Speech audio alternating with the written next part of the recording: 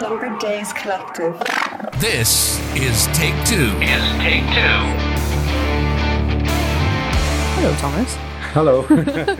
How are you doing, by the way? I'm doing all right, thanks. We got into it. I stopped him midway through a solid round. Not too bad. Not too bad. Okay, that's good to hear. Thank you so much for joining me. I really appreciate it. Yeah, thanks for having me, and it's nice to be here. I'm going to tell you something, and I held back on telling you this when we first arrived.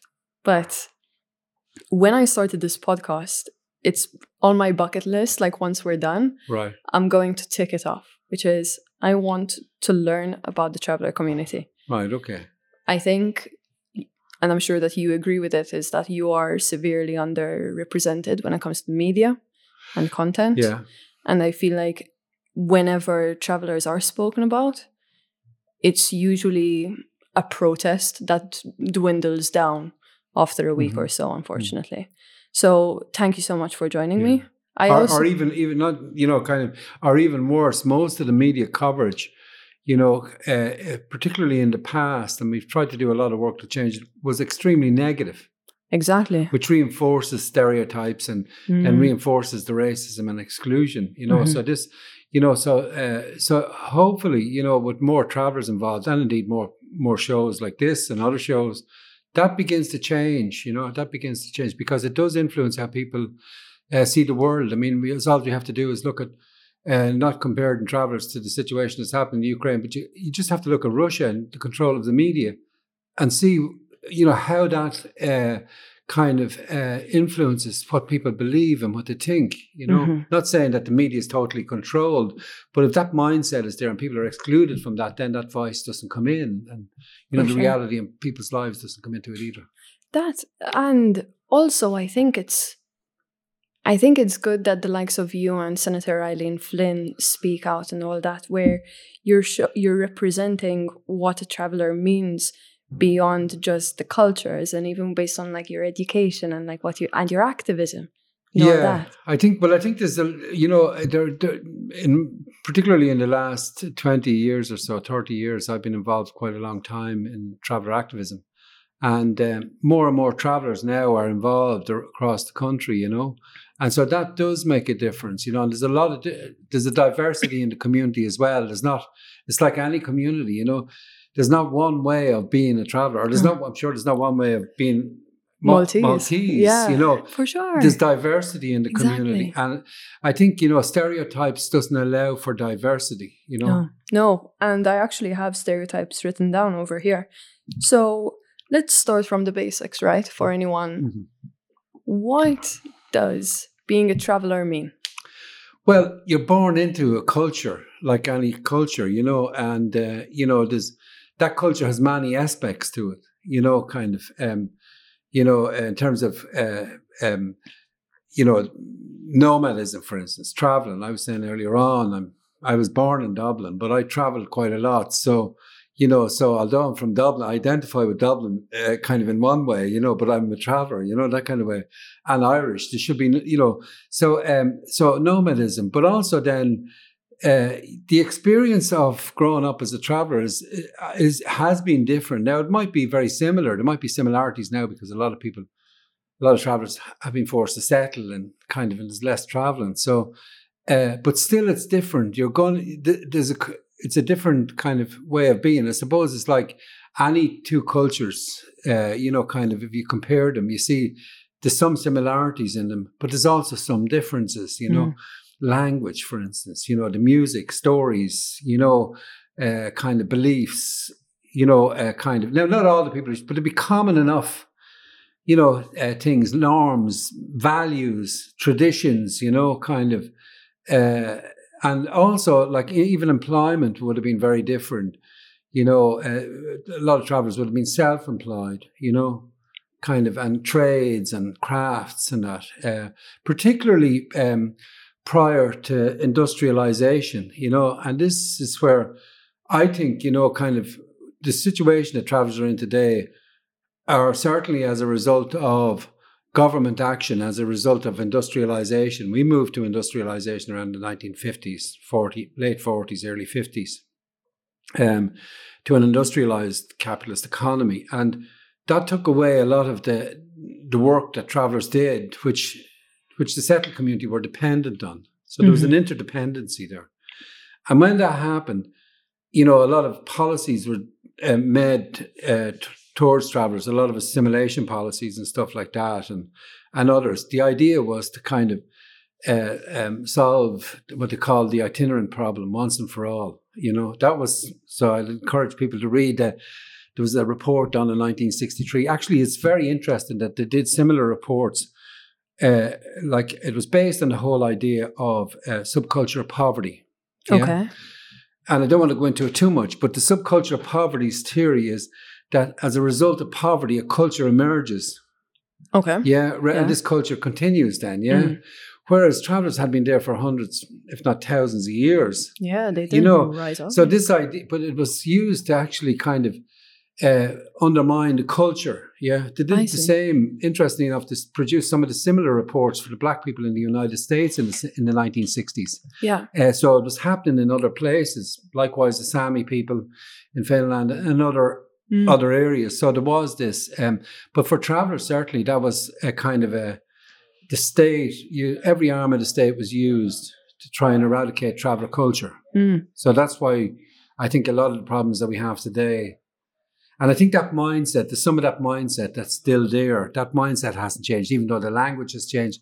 It's moved from itinerants to travellers, from assimilation to integration to inclusion. All of that's great, but actually the changes on the ground is what tell us that this has, in fact, many people would say it has got worse. If you look at the statistics, tells us that it has got worse. So right now, travelers right now, just your regular traveler family, let's put it that way. Yeah.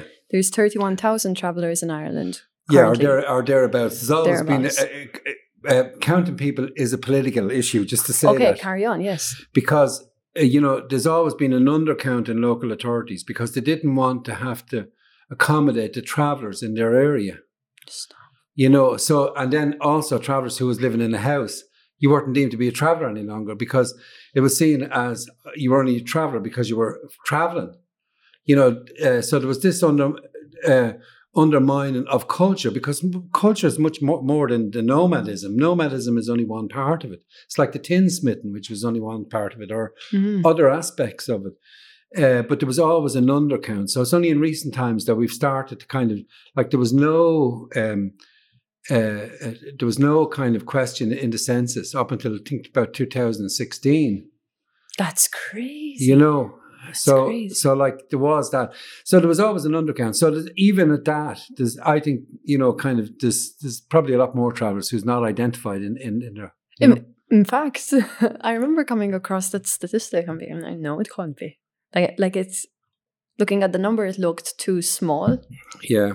In my opinion, anyways. But I don't know if it could just be my exposure to. Well, also now there is a high rate of kind of mortality in the travel community because there's a very low life expectancy, about 15 years less than the settled community. I remember reading an article that said that men are considered middle-aged at 19 or something like that. Well, I wouldn't say they're considered middle-aged that's at 19. That's what I was saying as well. No, I don't think, they wouldn't be considered middle-aged. Maybe they were exaggerating. But certainly, I think maybe that's a bit of an exaggeration, but certainly, it's a very young population. So, you have a lot of younger marriages in the community, but you have a lower life expectancy. So, it's nearly the reverse of the settled community when you see the life expectancy. And that actually has got worse. In the 1980s, there was a study done by Dr. Joe Barry, 1987, on travellers' health. And at that stage, mortality rates among traveller men, was 12 years, I think it was 12 years less than the settled community. Now it's 15 years less. In 2010, there was a study done by UCD, and they found that it's now 15 years less. And it's the same for women. It has increased. Mortality rate has got worse for traveller women. So some of the statistics has actually got worse since the 1980s. And considering that technology, when it comes to health in general, has improved drastically. Has improved. Within 5 years, you can even say, you know what I mean? Which is So like, and also the infant mortality rate hasn't changed. It's 3 times higher. It was 3 times higher in the 1980s. It's still 3 times higher now for travellers. And I'm going to, like, pardon me if I ask very basic questions sometimes, but I really want to make sure that like everyone is understanding. But when let's say infant mortality and all that kind of stuff, travelers, pregnant traveler women are going to hospitals, right? Or is it's not childbirths at home? So, no, it's not childbirths at home. It's hospitals. So there isn't anything within the culture that I'm trying to think. Is it? I think it's Jehovah's Witness or something, which is a group that kind of draws the line when it comes to certain like medical procedures and all that. No, that wouldn't be the case at all. I mean, really, the conditions that travellers are living in and the exclusion and the racism that they face contributes to this scenario. Yeah.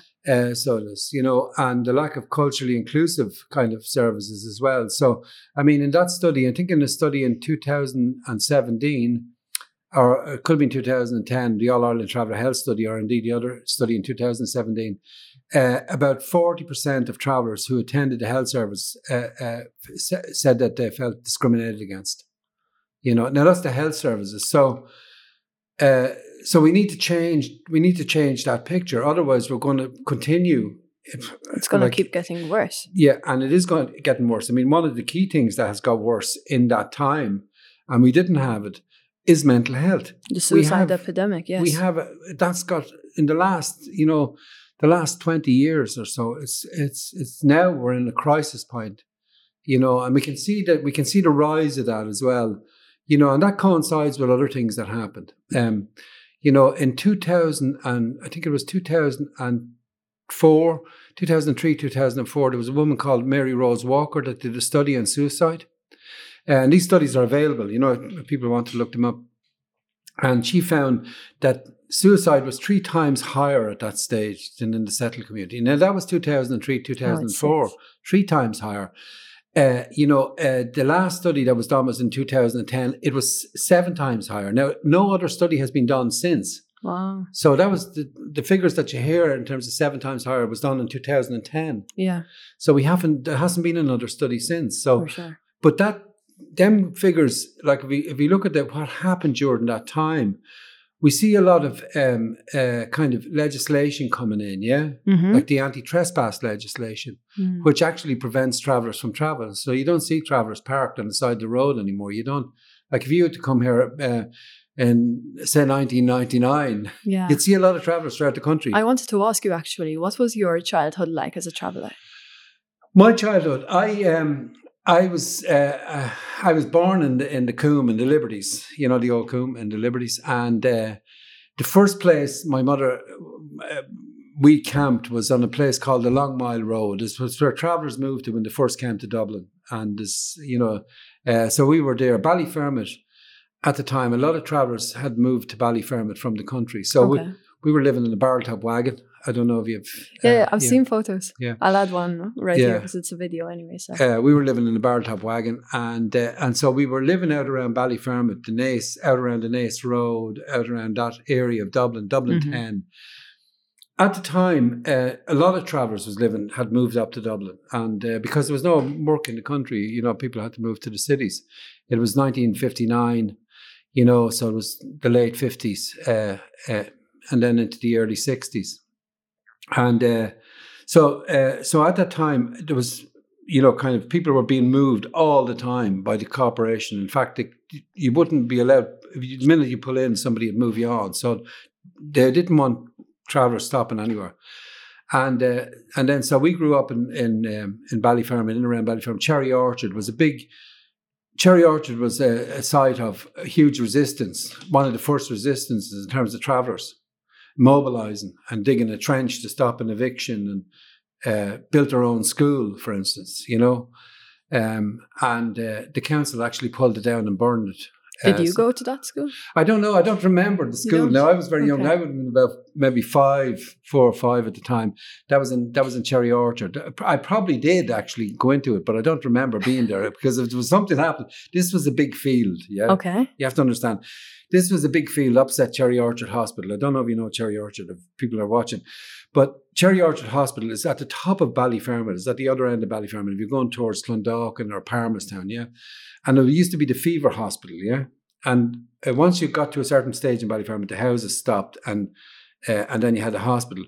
On the opposite side of the road, there was a huge big field, like a huge big field. And I think there must have been about 200 or 300 travellers on the field, and they were living in bar-top wagons, and some people were living in tents. A lot of people were living in tents at that stage, didn't have a barrel top. They had a tent. And so anything that was happening in the field, especially around kids, everybody knew about it. Everybody kind of would be on it. So we were there for a while until everyone got evicted off it eventually. So we did. And then we kind of moved on to a site, and that in Ballyfermot, one of the first sites, still there. It's elaborate park. It's not in great condition. They built it in 1967. Okay. It wasn't travellers that came up with the idea of sites. It was the local authorities that came up with the idea. Actually, this committee, who was part of the government's response, which was the report I said earlier on, they went off to Holland, and they had a look at what they were doing in Holland to travellers, and there's Dutch travellers and Roma and different groups. Now, Dutch travellers are very like Irish travellers in a way as well. Okay, didn't know that. And to be different from Roma, there's different groups within the whole community. And anyway, in Holland, they had built these sites, yeah, and this group thought, oh, this would be a good idea, and they were built in a way that they were meant to be a transition into settlement, yeah. Okay. This was your transition into settlement, so they couldn't be too comfortable. So a lot of the sites that was built wasn't built to be comfortable. They were built that you'd move into a house, that they would move you into a house, and that you would settle and give up your way of travelling. Yeah? I see. So this was a transition into settlement. And even some of the sites, if you look at some of the sites, they're absolutely, they're not really nice places to live, I'm going to make the assumption that travellers were not consulted in this decision of the sites. No, there was no consultation around, now what's needed. Yeah. So a lot of the sites, if you look at the sites particularly, they were built very badly. There's no play areas in them. There's no greenery at all. There's no amenities. A lot of them are built beside canals. I mean, that one that I lived in Ballyfermot, and I'm not, I think it's, a lot of people live there. So, it's, it was just where they were built. They were built in an industrial estate. There was a canal. There was pylons that run over them, big pylons, Wow. I mean, you wouldn't, housing estates doesn't have a pylon running over your head, because it's meant to be not safe, So some of the places that were, and children kind of, and a lot of these places now are overcrowded because they haven't been building travel accommodation for quite a long time. So, even though that, as I said earlier on, they have the money and put it back. But that was where I grew up. I grew up in that. But we moved out of the site. Okay, and then you back just on the road. Back on the road too? Mainly around Dublin and around, kind of County Dublin. East Coast, kind of. East Coast, yeah. Okay. And around that. And, kind of my father had kept horses. So he went out, but he had a four-wheeler. It was called a four-wheeler. It's a big cart, with four-wheeler, one of them ones. And so he went out and collected scrap and did all of that. And, so I did. And so we worked at that, and then I went to school on that site, which was an all-traveller school. Okay. And how was that for you? A few years. It was all right. I mean, I didn't learn very much in it. I mean, I don't know whether that's a reflection of the teachers or a reflection of where I was at, but didn't learn very much. And then I went to a settled school for a short period of time. And I think that was about the size of it, Okay. So I left school when I was about 12. We're going to talk about traveller everything. Yeah. But I want to ask you one thing. Yeah, go on. Could you think of a memory or a story that really makes you smile, that travellers listening to this can feel like a little bit nostalgic and proud to be a traveller?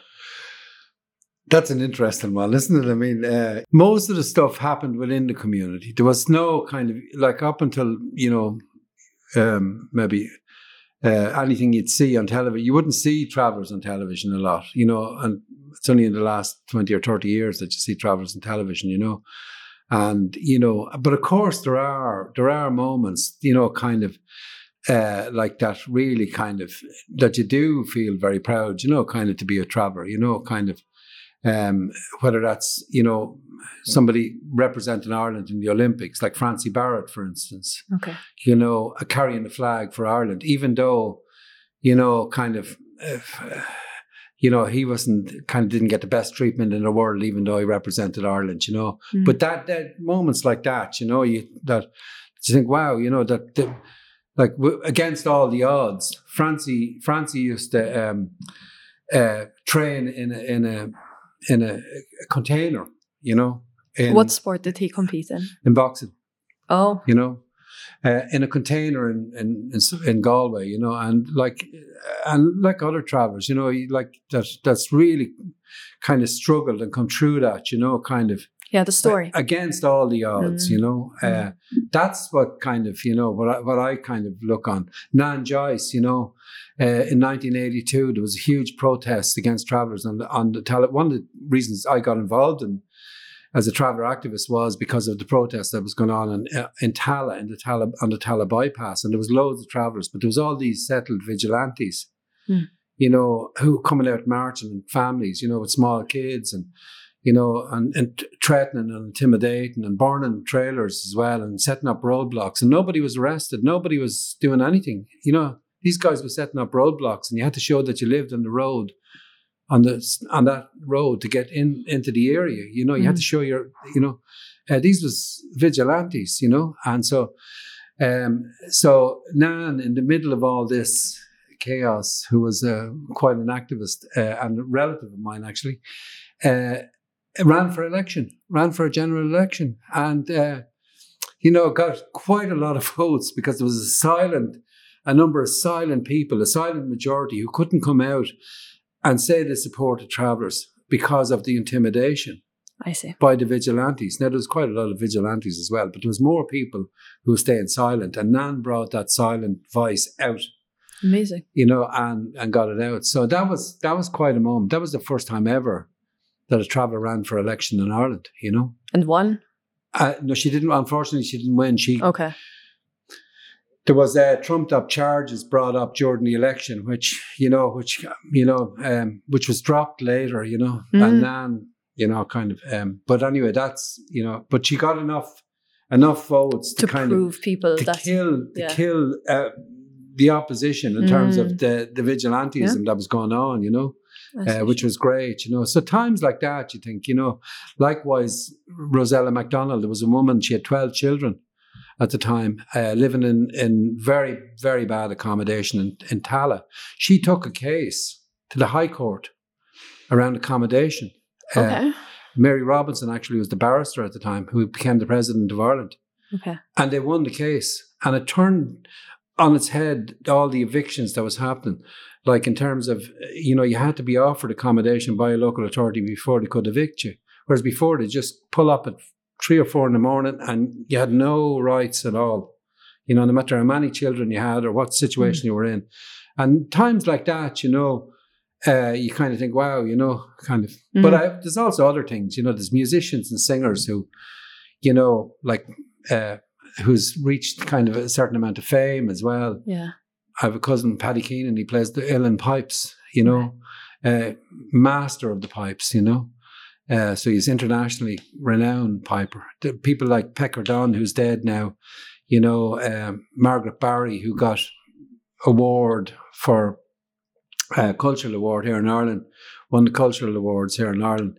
There's many people like that, and now, even in terms of right now, there's many people who's really kind of against all the odds, against all of that, who's coming through, and I think they inspire, and that's what, kind of younger people also look up to and say, well, for sure. Kind of. You need those models at the end of the day. You do, and bringing back that and the language, a revival of the language, because the system was so undermined traveller culture so much that children going through school were you weren't allowed to be a traveller really, you weren't encouraged, you were discouraged, so your language, everything, was discouraged. So you can imagine the impact that has had on the culture, and on the internalization of that by younger travellers as well, where they have to hide their identity, to get into an interview, That's the other thing that I was going to ask you, because of one thing that was shocking to me when I started to learn about travelers is that quite often they have to, let's say, if they want to book a birthday party or something, they file a different name. Yeah, or get it, or a wedding. Absolutely. And that's going on right now. I know people right now, travelers right now. Now, right now. Yes. Who's looking for hotels to get married in and can't get a hotel. And one woman told me about an incident where, she went into a hotel and there was a woman from another country on the desk, and from a foreign country, and the travel woman said, "Can I book the hotel?" And she said, "Oh yeah, sure." And she started to put it in the book. And then this other Irish woman who was over in another desk said, "Can I talk to you for a minute?" And she came back and said, "Sorry, we have 2 diaries. Sorry, I didn't realize we had 2 diaries, and I'm sorry that date is booked up." But that's a common, and it's so distressing for people getting married. So for young travellers getting married. Now that's going on right now. Now I know people who's actually now, today, looking for a hotel to get married in and can't get it and that's because of the racism that's gone on in Ireland. So even with the equality legislation that came out in 2000, I was very involved in it, and I was on the board of the Equality Authority. It hasn't changed that. It hasn't.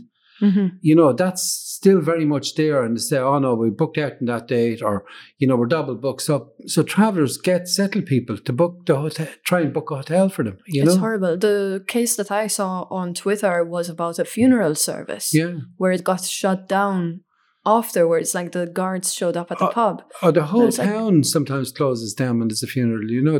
That was a common practice. That a funeral is on. And no matter what family it is in any part of the country, the town closes down. And is there a reason besides racism being No, because you can't do that to a whole community. Of course, if we were to do that, no one in Dublin would be served with all the shootings and stabbings. You wouldn't.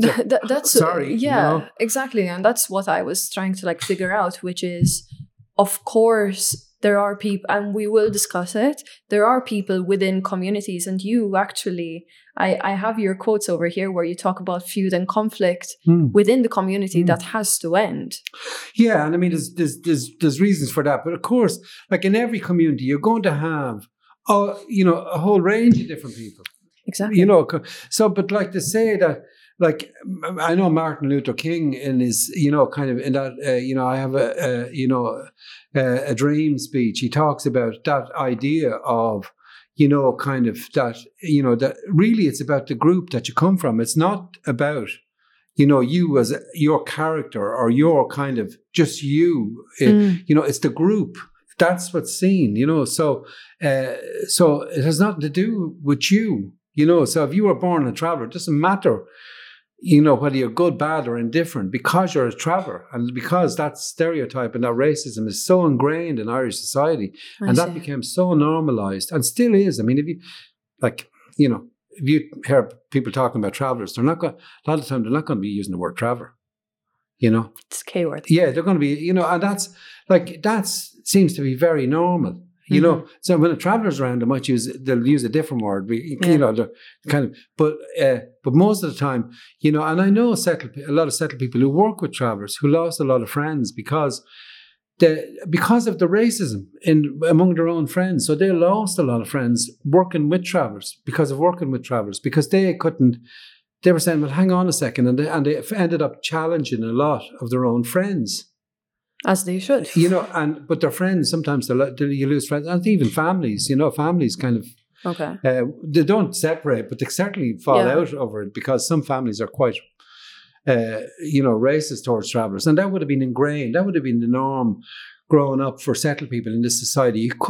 It would have been impossible to escape it. You'd want to be living somewhere on the moon or something to escape it. Really, it's it was so prevalent, and still is in society.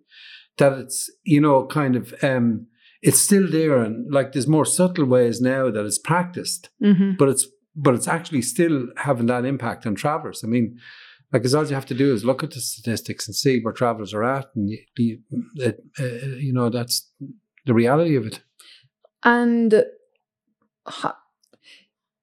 does this go back to the lack of education on the traveller community? No, education. No, it doesn't go back to the lack of education. Certainly, the education system in Ireland, and particularly, you know, kind of now, you know, if you look at kind of the education system, for travellers, it was about kind of trying. It wasn't even about education. Travellers wasn't educated properly in this country. Travellers was put into a special classes. They weren't. I never got homework, you know, my whole life. Seriously. Now, some people might say, great, you got no homework. I'm sure as a kid you were like... No, I wanted homework. You wanted homework? I didn't have that. I understand that entirely. You didn't get it any time. You never got it. You never got homework. But that's setting... You're going to be like, no shit. There was no expectations for travellers. You were never going to amount to anything. This is the whole system. This was the whole education system. Like, if you taught... And it'd be interesting to get other travellers' views on this as well. Oh, yeah. You know, so if there's travellers listening in or whatever... Reach out to me. You know, yeah. Just send a text or whatever. And not that I'm pushing out your show there, but... oh, no, please do. Carry on. You know, but no, travellers didn't get homework. And that's up until recently. That's up until quite recently. They got no homework. In fact, as a community worker, when I was working with a group, I was helping run a course with travellers out in the south side of Dublin. It was back in the I'd say around the 90s, early 90s. And I was doing training with them around community development because I studied community development and, you know, in college in the 80s. Yeah, was it hard for you considering the fact that you were not given homework to then like go into the education system? You didn't do any of the lessons. Yeah. You were sitting at the back of the class or you know, and so you How did you find college, so? College was a real struggle. Yeah. College was especially when I went back in the 1980s. Like, kudos to you, honestly. You know, like. It was a real struggle. And, you know, kind of, at the time, you know, going back and doing that was very, very challenging, you know. I can only imagine. And but I got through it and kind of, you know, now it's still very low. I mean, less than 1% of travellers are now in university. But at that stage, Were you encouraged by your family to go, or did you find some backlash? They weren't. They were saying, like, I remember being my parents saying, because like one thing is that your parents always try to protect you, yeah. Parents try to protect you, yes, from disappointment, yeah. I see. And I remember my mother, she hardly went to school, but she was really well educated. She hardly went at all. She could really kind of, you know, but she said, would you not try and find something else, you know, kind of do something else? Because she felt this is only going to end in tears for you, you know, that kind of way. And like I said, no, this is what I'm doing and we'll see where it goes, you know, but I'd come through activism into that. So I was I wasn't doing it as a career kind of. I was doing it as an activist. To be a better activist. How to mobilize people. That's what I wanted to kind of study, you know. So for me, it was a little bit different. But your parents always try to protect you from that kind of thing. So they will, you know, because that has been the experience of many travellers to go to school. What's the point? The question is, well, what's the point if you can't get a job or you can't?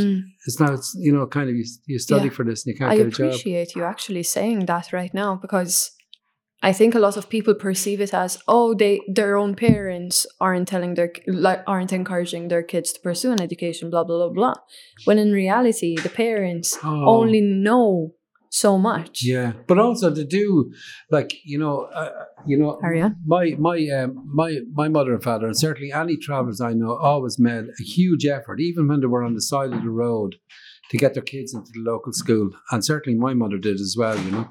And that was the norm, that traveller families tried to get them into the local school, kind of, you know, and get them as educated as they could, because, you know, they felt that was necessary. But they also felt that, look, you know, kind of, there's a huge amount of disappointment because the education system wasn't educating travellers properly. Like, or if there was a few travellers in a school, it didn't matter about their ages, they'd be all put into a special class. So you could have like 7-year-olds in with 12-year-olds, or, and you weren't given lessons. You could draw on that, but you weren't really given lessons, Now that's began to change, but like you can see why we have a whole, range of travellers, and travellers aren't, they're smart people. And, of course you get a diversity in the community, but travellers are generally, like most of the travellers who went out to college, did it on their own steam after as young adults, both men and women who had families like myself, who went back and did it, and who had very little education. Some of them emerged from school really illiterate after years. My brother came out of school and he was illiterate after doing years in school, and like now he taught himself. So like a lot of people taught themselves, kind of, It's interesting. You said at the start of this conversation, you said they're naturally like self-employed, like it's nearly an entrepreneurial. It was, aspect. You found, yeah. Self-taught, self-employed. Yeah, but it was like that. Well, it was passed on as well, from, intergenerational skills was passed on, and there was a break in that with industrialization, because a lot of people were tinsmiths or, doing other crafts and stuff like that, or things. But with industrialization, plastics and mechanization, that all changed that, it changed that whole picture in some ways. But, there was a different kind of response to the settled people who was like small farmers and that, who had to change than there was for travellers, So it was. In what other ways are travellers discriminated against in society? I think there's very few ways that they're not, kind of like, and to goods and services, and particularly kind of,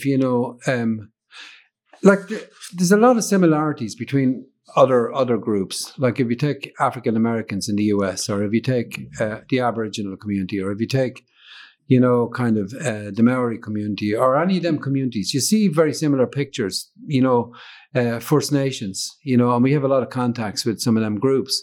Like in First Nations, the huge, very high suicide rates, alcohol and drug problems, huge unemployment, very, very similar. There's a lot of similarities to it, but it's like, it's across the board, now you might have one traveller getting through that net, whether it's the college or whether it's in the job. An example of this, and I'm not saying any of us are going to reach the presidency of Ireland, but if you look at Barack Obama, for instance, people thought the election of Barack Obama was going to be the end of, kind of, not the end, but certainly the beginning of the end of racism in the US. Yes. No way. No. Because it's like this thing, you can have somebody coming through, like you talked about Francie Barrett on one level, representing Ireland and carrying the flag.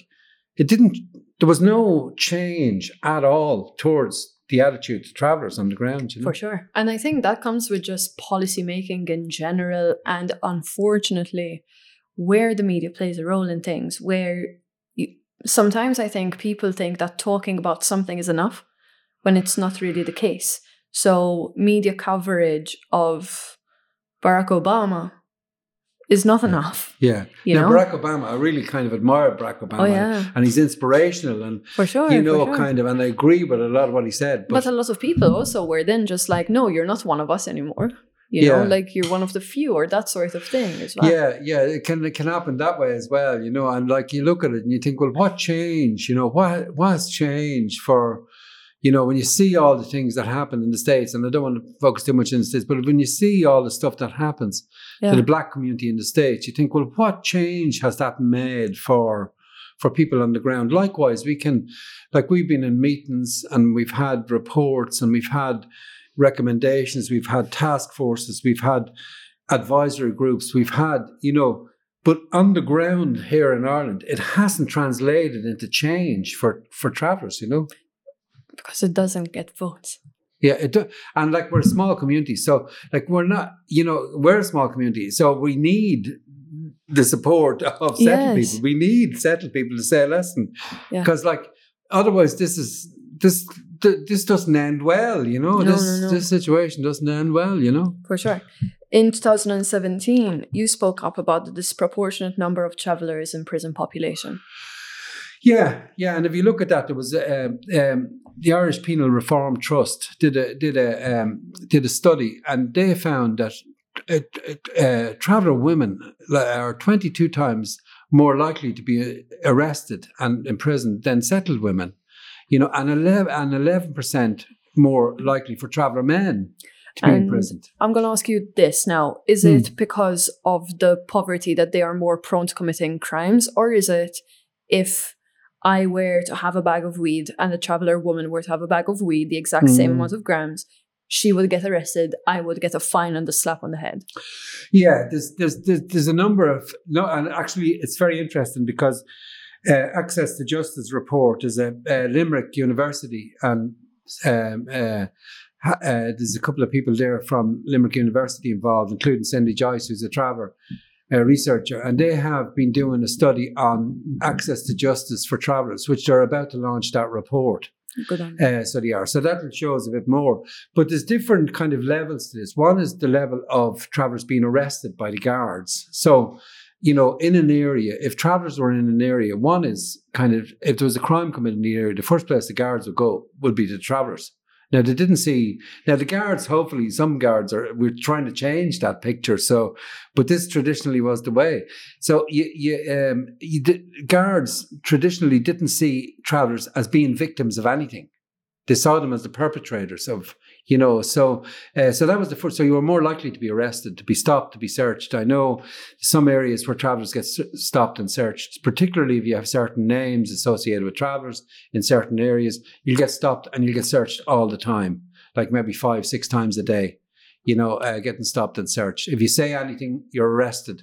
And then, but the chances are then, when you go to court, the chances are you don't get bail because you don't have an address. You had it was an NFA, you were no fixed address. So you didn't get bail.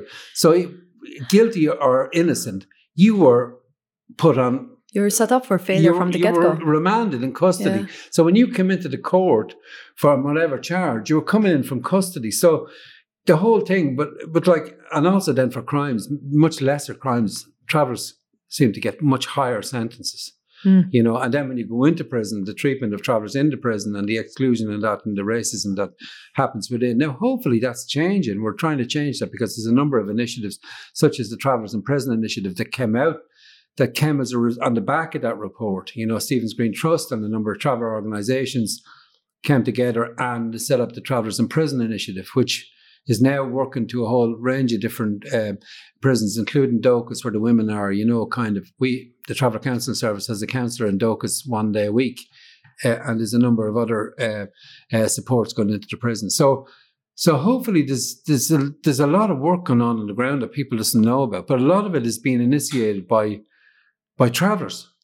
By the traveller groups, but people really don't see it. I mean, you mentioned the conflict, and I'm sure you have a question about conflict and between interfamily conflict, I mean, feuding, we tend to stay away from that word, feuding, because it tends to lump everything in. Really what's going on is a conflict between two families. Yeah, people should watch Knuckle on Netflix. How do you feel about that film? Well, I didn't watch it. I watched a little bit of it. Yeah, I don't really kind of, I read the article that they had done on the Sunday Times, and it doesn't, I think sometimes, movies or stories like that can sensationalize it or demonize it. There's no balance as to it doesn't give a context for this. No. And and I think I don't watch them. I don't watch them programs. That's not just Knuckle. I just don't watch that. In general. So I'm going to quote you. Thomas McAnn, director of the Traveller Counselling Service, said, "Interfamily violence has devastating consequences." Mr. McAnn said, "The effect on families, individuals, children, such as people staying up all night because of fear that something might happen. Also, children and young adults that have been exposed to violence are more likely to participate in violence, and the mental health effects last much longer after the physical effects have healed. Yeah. And all of them, kind of when you look at it, and studies show that, trauma, and now you'll hear trauma used quite a lot because that's being looked at more and more, kind of like it's like post-traumatic stress syndrome.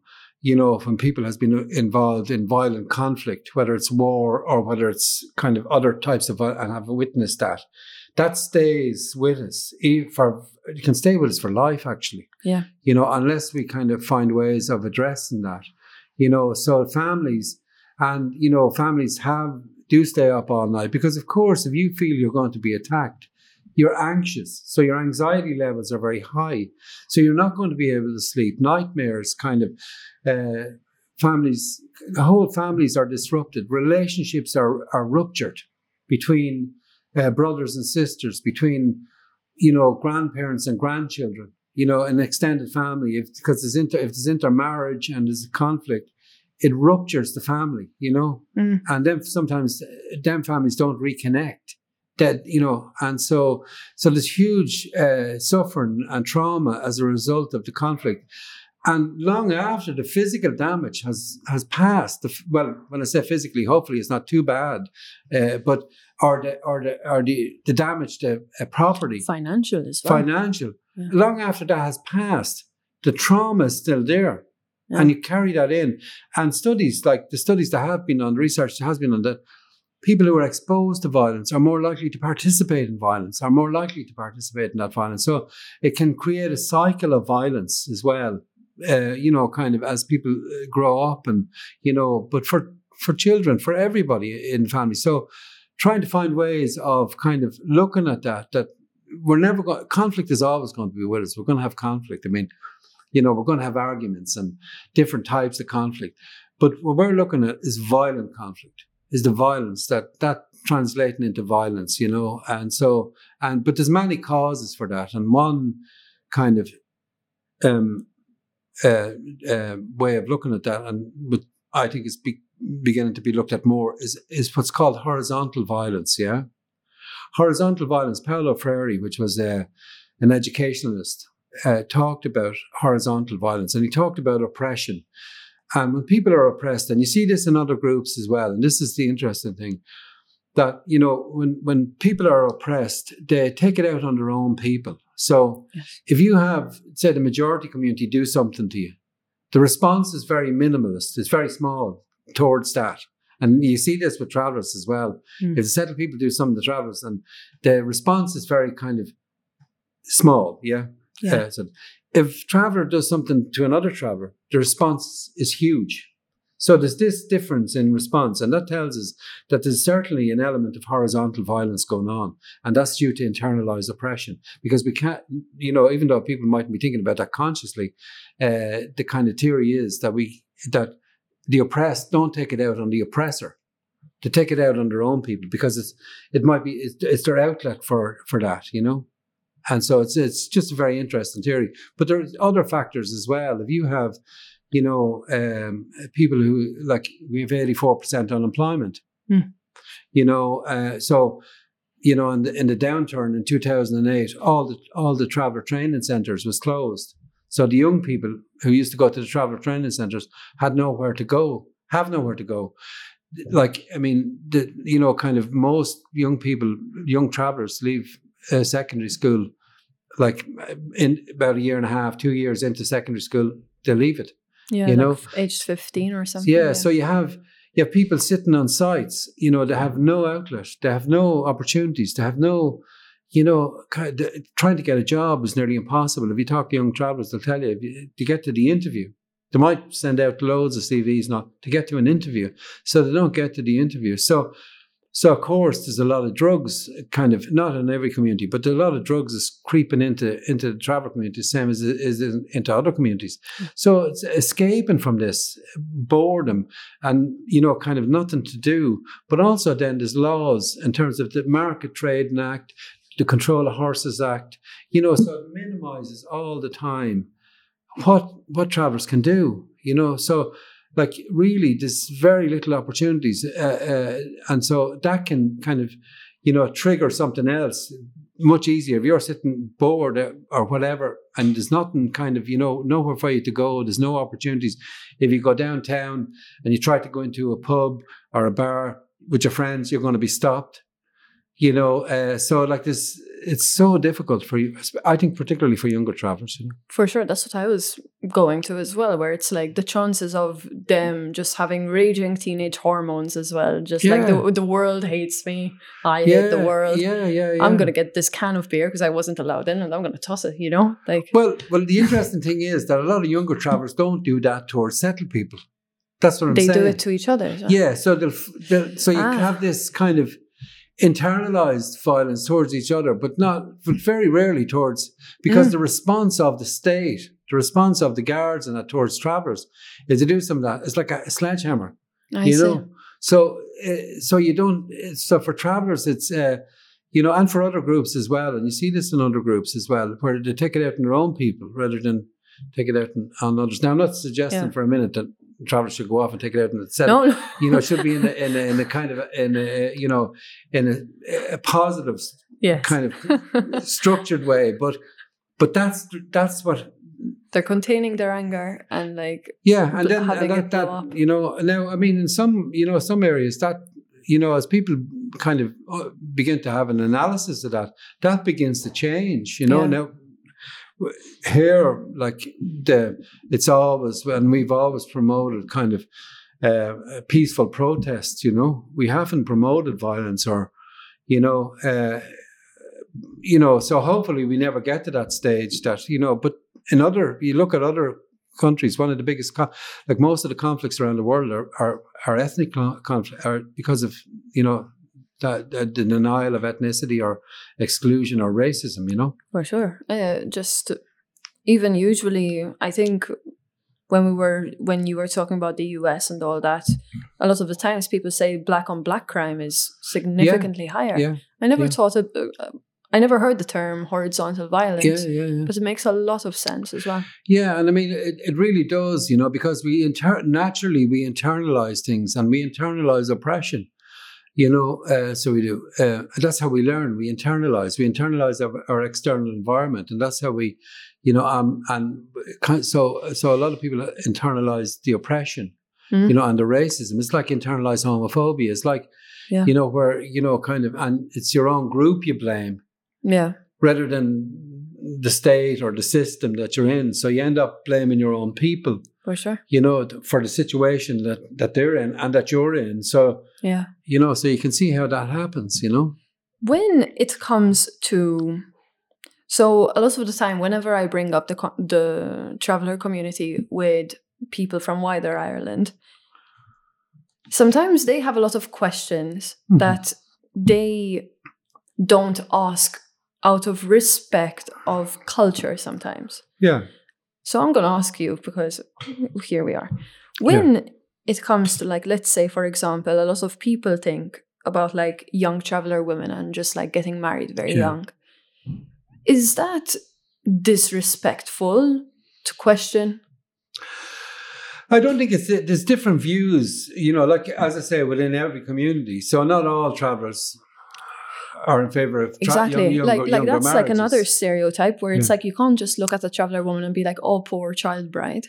No, and it wasn't like that. I mean, the younger marriages do happen among travellers, and that has always been kind of part of traveller culture, not the total picture, but certainly part of it. Kind of, and that is something that families. But it's not about kind of.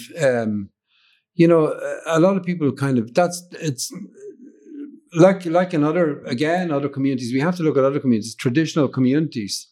Like if you look at, say some of the Asian communities even in the UK which is our closest neighbours, you see similar traditions. If you look at other traditions, so you do.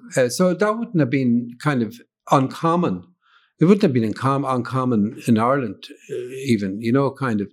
And there's, like, when you go back into history, there's reasons for that. But like, in terms of people only meeting up every so often. And so, kind of, because you wouldn't be staying in the one place with your neighbours. And, You know, here we are, like, and you know, so you'd be meeting up every so often, and kind of, and so there'd be a number of factors for that, and a lot of the marriages would have been in the past arranged marriages, so there wouldn't have been kind of, you know, there would have been kind of matched weddings, and would have happened then when people were old enough to get married and that, you know, but a lot of younger travellers played a role in the family, you know, so you had to play a role in the family. You had an active role in the family. You didn't, you know, so you took on a role at a young age. So, you know, so young traveller men took on a much more kind of adult role at a younger age, and likewise younger women, you know, so it wasn't the same as the settle. It's not like with like, you know. Okay.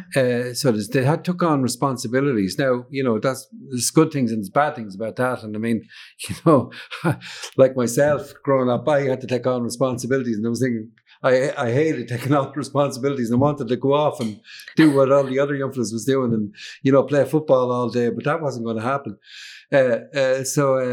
But you know, so it's not like with the settled person. You know, I think where settled people are comparing it from is from their own kind of terms of reference, you know, kind of from their own culture. Yeah. You know, whereas it's not. And I think you have to look at, you know, through the lens of the culture that's happening, rather than the lens that you're looking at it from, you know. Because otherwise you're making a judgment based on something else. Exactly. And that's the reason why I'm asking, is because I feel like that judgment has stayed there.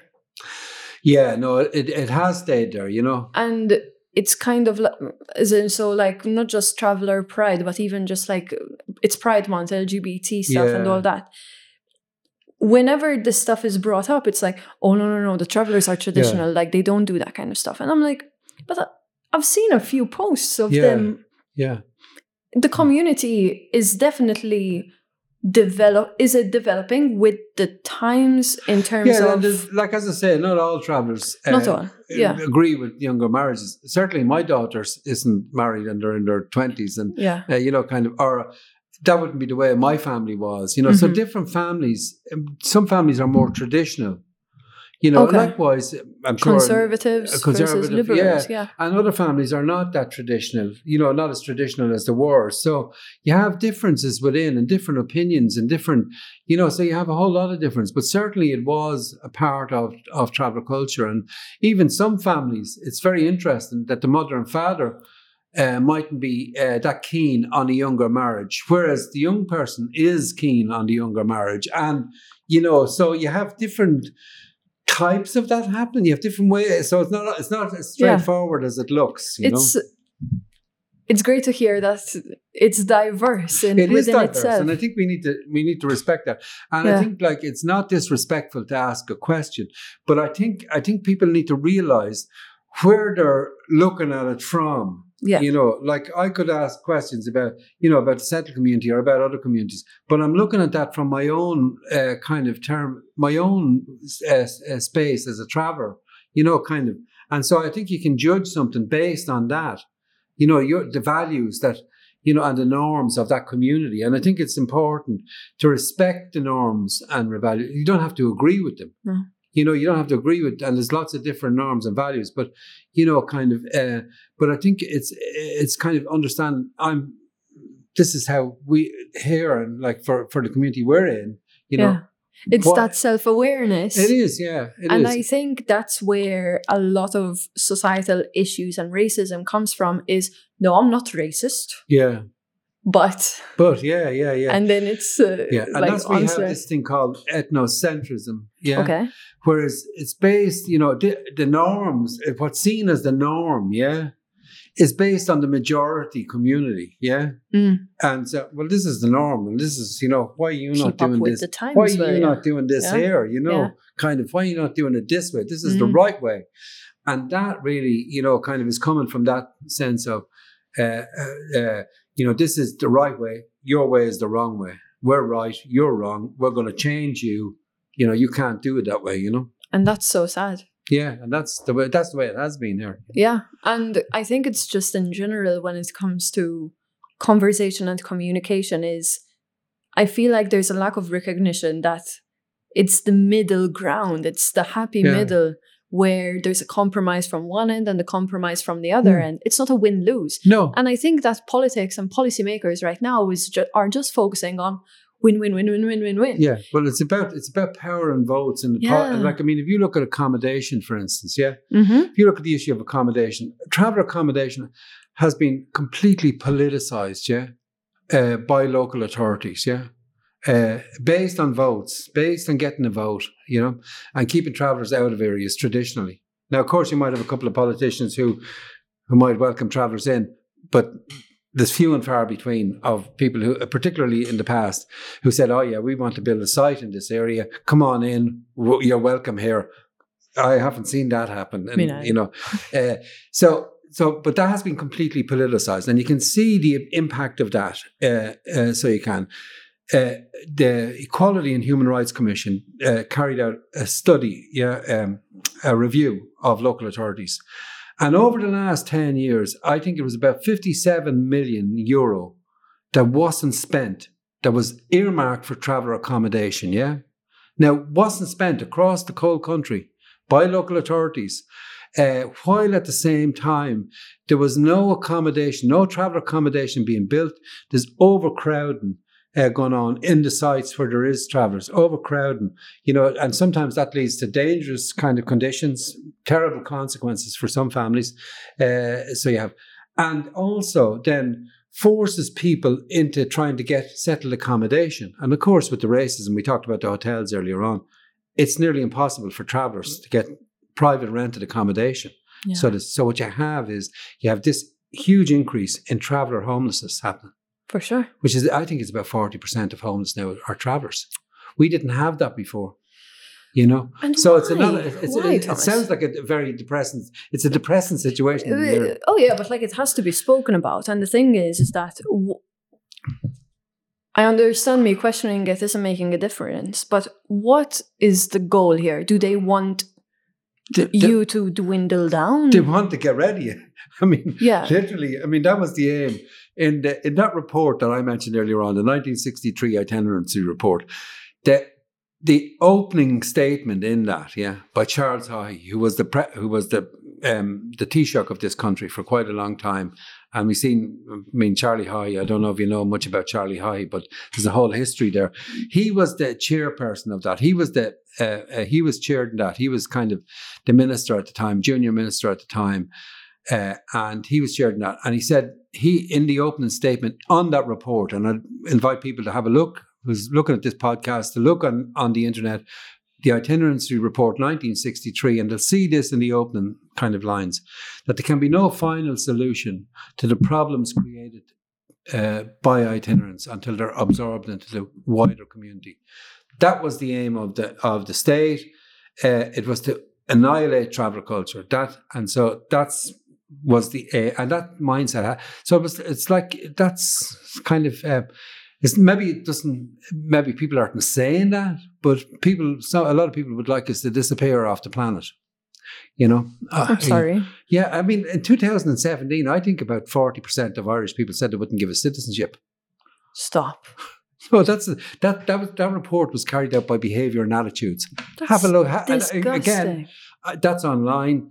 These are independent kind of research. What made them so comfortable in saying this shit? Because this was for so long, for hundreds of years, this was so normalised. I read a piece of legislation I couldn't believe in the 1500s, and it's in the National Library. At the minute, as I say, I've been an activist for a long time, and I've studied, and now I'm back trying to finish a PhD. There's a piece of legislation in the National Library. Okay. And in the 1500s, there was anti-vagrancy laws, brought in. Okay. And if you were a traveller, and tinkers, which was travellers would have been called at the time, tinkers, Okay. which is and gypsies was named in it as well. So there are two separate groups at that time in the 1500s. Okay. If you wandered into a town, as a traveller in the 1500s, you could be stripped to the waist and whipped until you were bleeding, and then sent back to where you came from, by anybody. Now that was that was, so you can see this this ingrained racism and exclusion that was there going way back, and that really kind of, that's the history that we're coming from, that this was so normalized. That's why I was saying earlier on, it would have been impossible to avoid this. If you grew up in Ireland as a traveller and as a settled person, it would have been impossible to get through this loop without being affected in some way, even unconsciously. So, so it's there, for many centuries. And now that's what we're trying to change. And, we need settled people, because it's really it's settled people that need to change. I know, as I say, we have a diverse community of travellers, and we all need to change together. But really, in terms of the exclusion and the racism, it's settled people that need to change that, and the state, Exactly. They have to let go of their thinking. Yeah, that we're not entitled or something to be here. That we're not equal. To the settled community, because we live a different lifestyle, or because we're nomadic, or because we come from a different community, or but that we're not equal. That we're not seen as equal, and certainly we're not. Oh, that's so shit. So yeah, it is. It is, yeah. So we're going to talk about now the suicide epidemic. Yeah.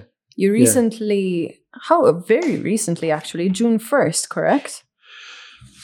There was a protest. There was a protest, yeah. The second one of this year. May 31st. May 31st, June 1st, the article came out. Right, okay, right. There you go. Yeah. No. You corrected me as you should. How was that, first of all? It was very good. It was a very good protest. The whole team of it was organised by the National Traveller Mental Health Network. Okay. Which is a network of travellers and traveller organisations from across Ireland. So it's all the traveller organisations and travellers who's linked into this network. Okay.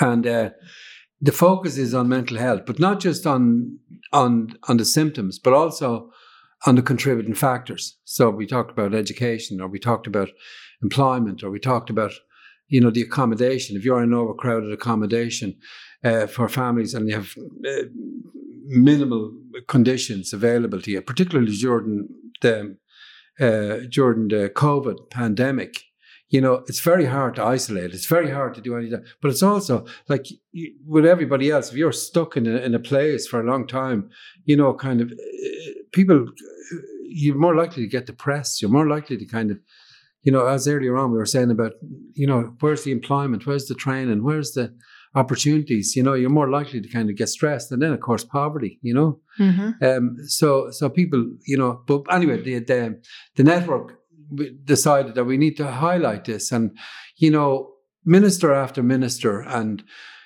committee after committee has failed to actually implement some of the recommendations that was made over the decades. And so we wanted accountability for this. And so we looked for a meeting with the Taoiseach last year to actually look at, well, why is this the case? Why is these things not being implemented? Why is the local authorities not spending 57 million that was there? So it's not about the money. So we need somebody to be accountable. We need somebody to say, well, actually, hang on a second. This has to stop. And so the Taoiseach is the head of government and is responsible for government, in the country.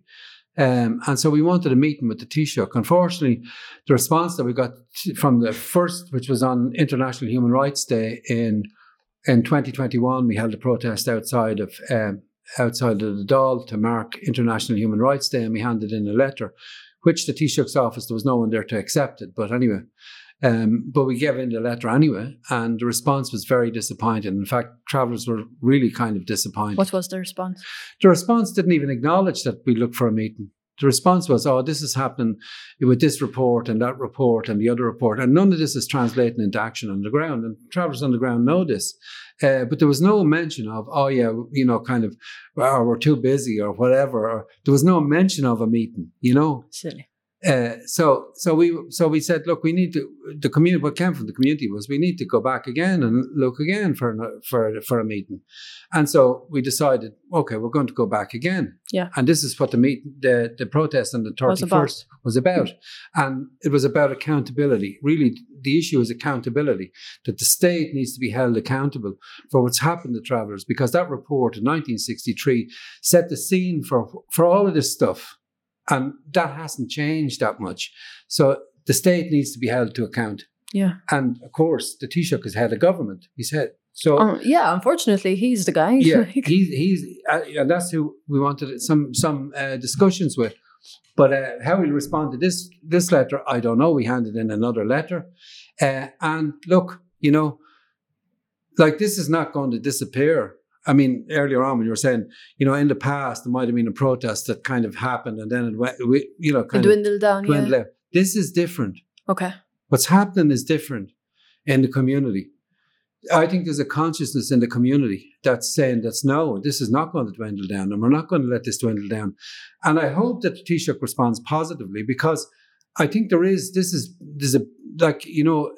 is building up, and I think it's going to build up more. But one thing that was kind of mentioned to me, because we wrote a letter of invitation to a lot of allies, to a lot of different groups, equality groups, anti-racist groups, unions, students' unions, all across. And, on the day, I think, we had a huge number of travellers and individual allies. But unfortunately, the ally groups, didn't come up on the day, didn't turn up on the day, And that was a bit disappointing for some travellers. And some travellers has flagged with me and came to me and said, listen, we're disappointed that the groups didn't turn out on the day, kind of, because like we supported quite a lot of groups. Yeah. Black Lives Matter, for instance, we supported some of the other struggles, the housing struggles, the anti-war struggle, we would have supported an awful lot of struggles. So we would have liked that kind of support back, because this is an issue that doesn't just affect travellers, Yeah. Like, equality is not a hierarchical thing, We all benefit from it. Absolutely. And equality is, and so if we're going to get an equal society, we need to make sure that everybody is, kind of, so on the day, people were disappointed. Some people were disappointed. Some travellers were disappointed. Some traveller activists, that we didn't get the support from them other ally groups. Yeah. Now, individuals might have turned up, but we needed the groups. No, you need those. Yeah, we need big the networks. We need, them to mobilise their own people. And unfortunately, right? And this is just like my marketing brain thinking, but the reaction you would have gotten would have most likely been if you publicly called them out. But I understand wanting to avoid that conflict too. Yeah. And I think I think that's been the way in the past that, like if you look at traveller protests, you get very few of the ally groups coming out. You get all the traveller groups coming out and that, but very few of the ally groups coming out and actually standing in solidarity with travellers. And really, that needs to change. Yes. And I hope it does change, because actually it will be called out, because I think travellers are saying, well, hang on a second. No, there will be a turning point if nothing happens.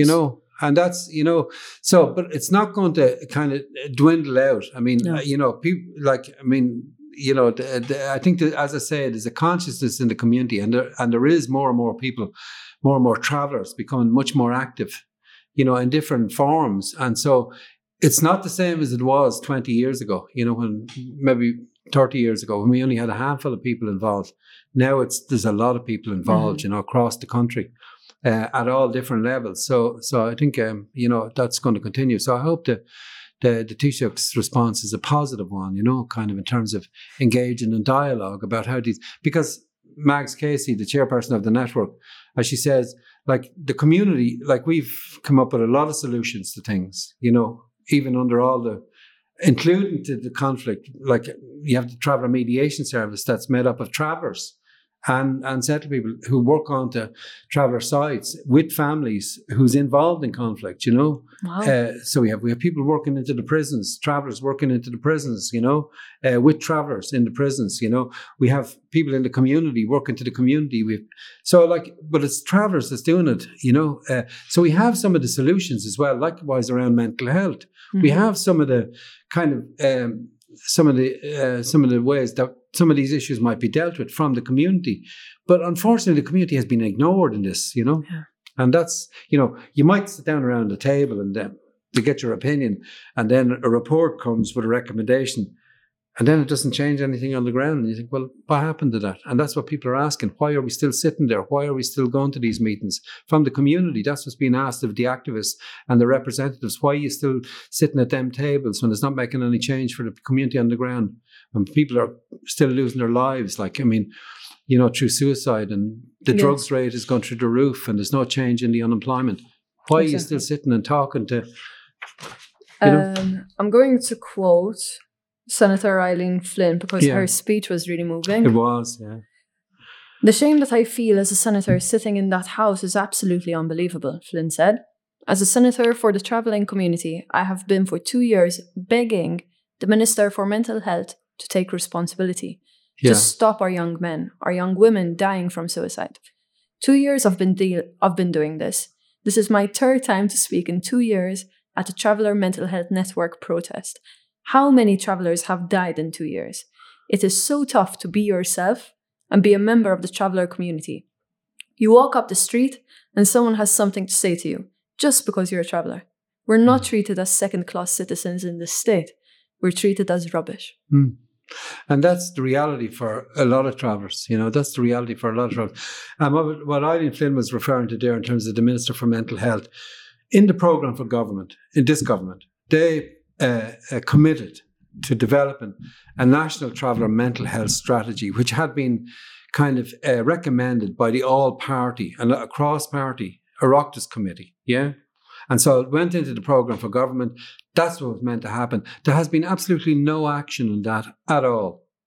And, you know, this shared division was the big thing for mental health. That's a national strategy for everybody in the country. And what we've seen from national strategies is that it's not going to address, because of the crisis in the travel community and because it's a national issue, there needs to be, and because it needs to be from a culturally inclusive perspective, there needs to be a standalone mental health strategy that was promised in the programme for government. But there's absolutely no action on that. There's nothing happening on that at all. The shared division is a 10-year strategy. This government will be long gone before anything is done in terms of shared division. So, you know, that programme for government is going to be gone. So, like, you know, what travellers want is they want what was promised. And that's what we're saying. There's no accountability. They can, you know, say, oh yeah, we're going to do this, even when it gets into the programme for government. And then nothing, you know. I mean, that's from government. Yeah, like, you know? Do you think we're stupid? Like, I mean, that's, you know, so you sit down around tables, you do all this, you know, you get, you know, cross-party committee to recommend it. It's in the future for mental health in Ireland, you know, and then it gets into the programme for government and said, right, that's part of the programme, that's part of your programme. And then nothing after 2 years. And that's what Eileen is talking to there in terms of the Minister for Mental Health. She hasn't done anything on developing the strategy at all, you know. Unreal. It's no, you can. I mean, anyone listening in or any representative, you can check that out. Yeah. Interestingly enough, I've come across Eileen Flynn when she got elected, and I came across some transcript of hers and the way she holds herself. Yeah, Eileen is great. Eileen's, you know, she's a real advocate for the community, and I mean, she is. You know, and you know, at huge cost to herself at times, you know. And I think that, you know, Eileen grew up in the same site that I said in Ballyfermot in Labra Park. Okay. Eileen's family lives there all their life as well. Now, I was there a bit before Eileen, kind of a few years and left and that. But that's where Eileen's family live, on Labra Park. So Eileen grew up in that site and went to school in Ballyfermot and all that, you know, and her her kind of parents and that would have been around the time I was there more so, than Eileen, but and her uncles and that, so they would have been involved in some of the stuff, and Cherry Orchard and that,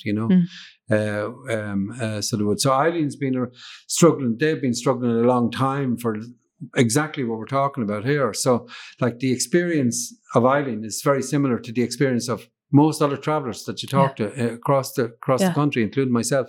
It's very, I think, very symbolically, I don't know why, but this grand issue that you guys are facing with literally just reminded me of the story that you told me of teachers not giving you homework or just automatically assuming what else are they going to go up, like, add up to. And it's as if you're having that same treatment. Yeah, it is. But you're not a kid at a desk. Yeah. This is your life. Yeah, you're being dismissed, You're being dismissed, yes. Kind of, and we're going to do this, and it's like, the plans is there, and then nothing. So, like, it's like you were never there, and like, if you look at the services, like we talked about mental health and the suicide, like, travellers aren't counted. There's no ethnic identifier in many of the services. If you go down to a service down the road and you say, how many travellers is using your service? They won't tell you, because they don't differentiate between travellers and settled people. So, like, travellers are invisible in a lot of the systems. So they are. And I think that was, kind of, if people are invisible, it's very hard to establish rights. Very hard. Yes, I remember, like, signing up for universities for my master's degree. And it was, what race? Like, are you black, white? Yeah. And then all the different shades. Yeah. And it wasn't for me, but I was actually thinking, I'm like, but if a traveller's white. Yeah, if you're white traveller, and that's the thing. And there are black travellers as well. Yes. But it's not. There was no differentiation. There, you weren't counted, even though the treatment was very different. And like, people say, oh, well, we treat everybody the same. That bullshit. Is absolutely. They're not treated the same in most of the services. So, like, you're not being counted, but you're not being treated the same. So, you don't know what kind of a service people are getting, how many people came to that service, how many times did they come to that service, what was the outcomes, what was the issues that they came with. So all of that, and you need that data. You need the data. Yeah. If you're going to plan a service to address a crisis, you try and capture some of the data. Not unfortunately, but fortunately enough, numbers at the end of the day are those things that can't be questioned the most. Yeah. So that's what you need. Yeah. And already the stats are disgusting to look at. Let's put it that way. Yeah. And if only they were more accurate. Yeah. And I think that's what, kind of, and even though these issues, like, there was, say, for instance, there was a 2008 intercultural health strategy, developed. 2008, we're talking about, quite a few years ago now. It was 2008 to 2013. There was a number of things going to happen in the intercultural health strategy. One of them was there was going to be an ethnic identifier. Didn't happen. The second thing was there was going to be intercultural kind of, in the 2006 Vision for Change, which was the mental health strategy. There was a key recommendation was there was going to be culturally inclusive services, mental health services. Didn't happen. There was hardly any conversations between then and now about how that happens.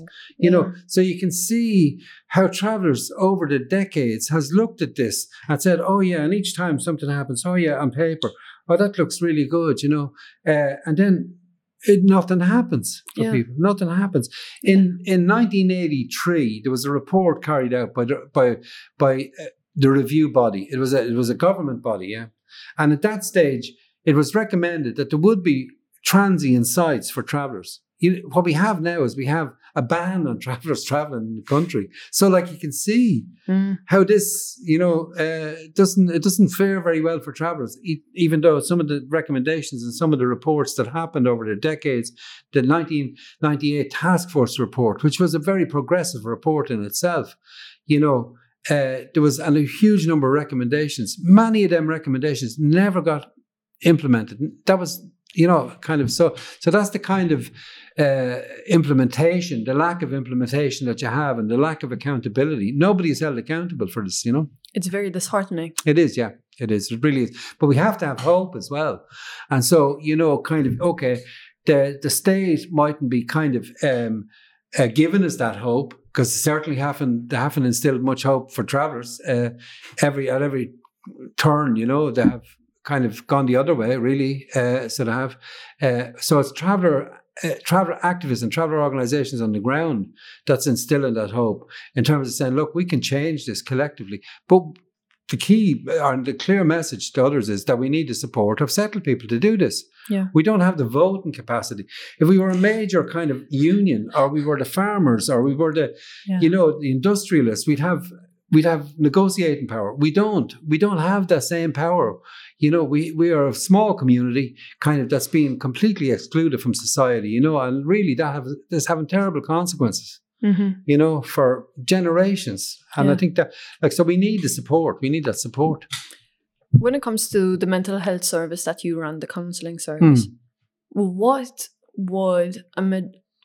is a common issue that a lot of your patients come to you with? Right. Okay. In terms of mental health. Yeah, there's a whole range of issues that people present with, and we capture the statistics, anonymized statistics, and we put them up on the web, our website. So if people want to have a look at that, that's the travellercounselingservice.ie, and people can have a look at the statistics. We put them up there, and the presenting issues, there's many presenting issues. Usually the issues that travellers present are multiple issues. So they're not single issues. So it's very different from private practice or, people someone coming with an issue that they want to address. Travellers come and they have multiple issues. Depression and anxiety are huge among travellers, suicidal ideation, that people are actually coming,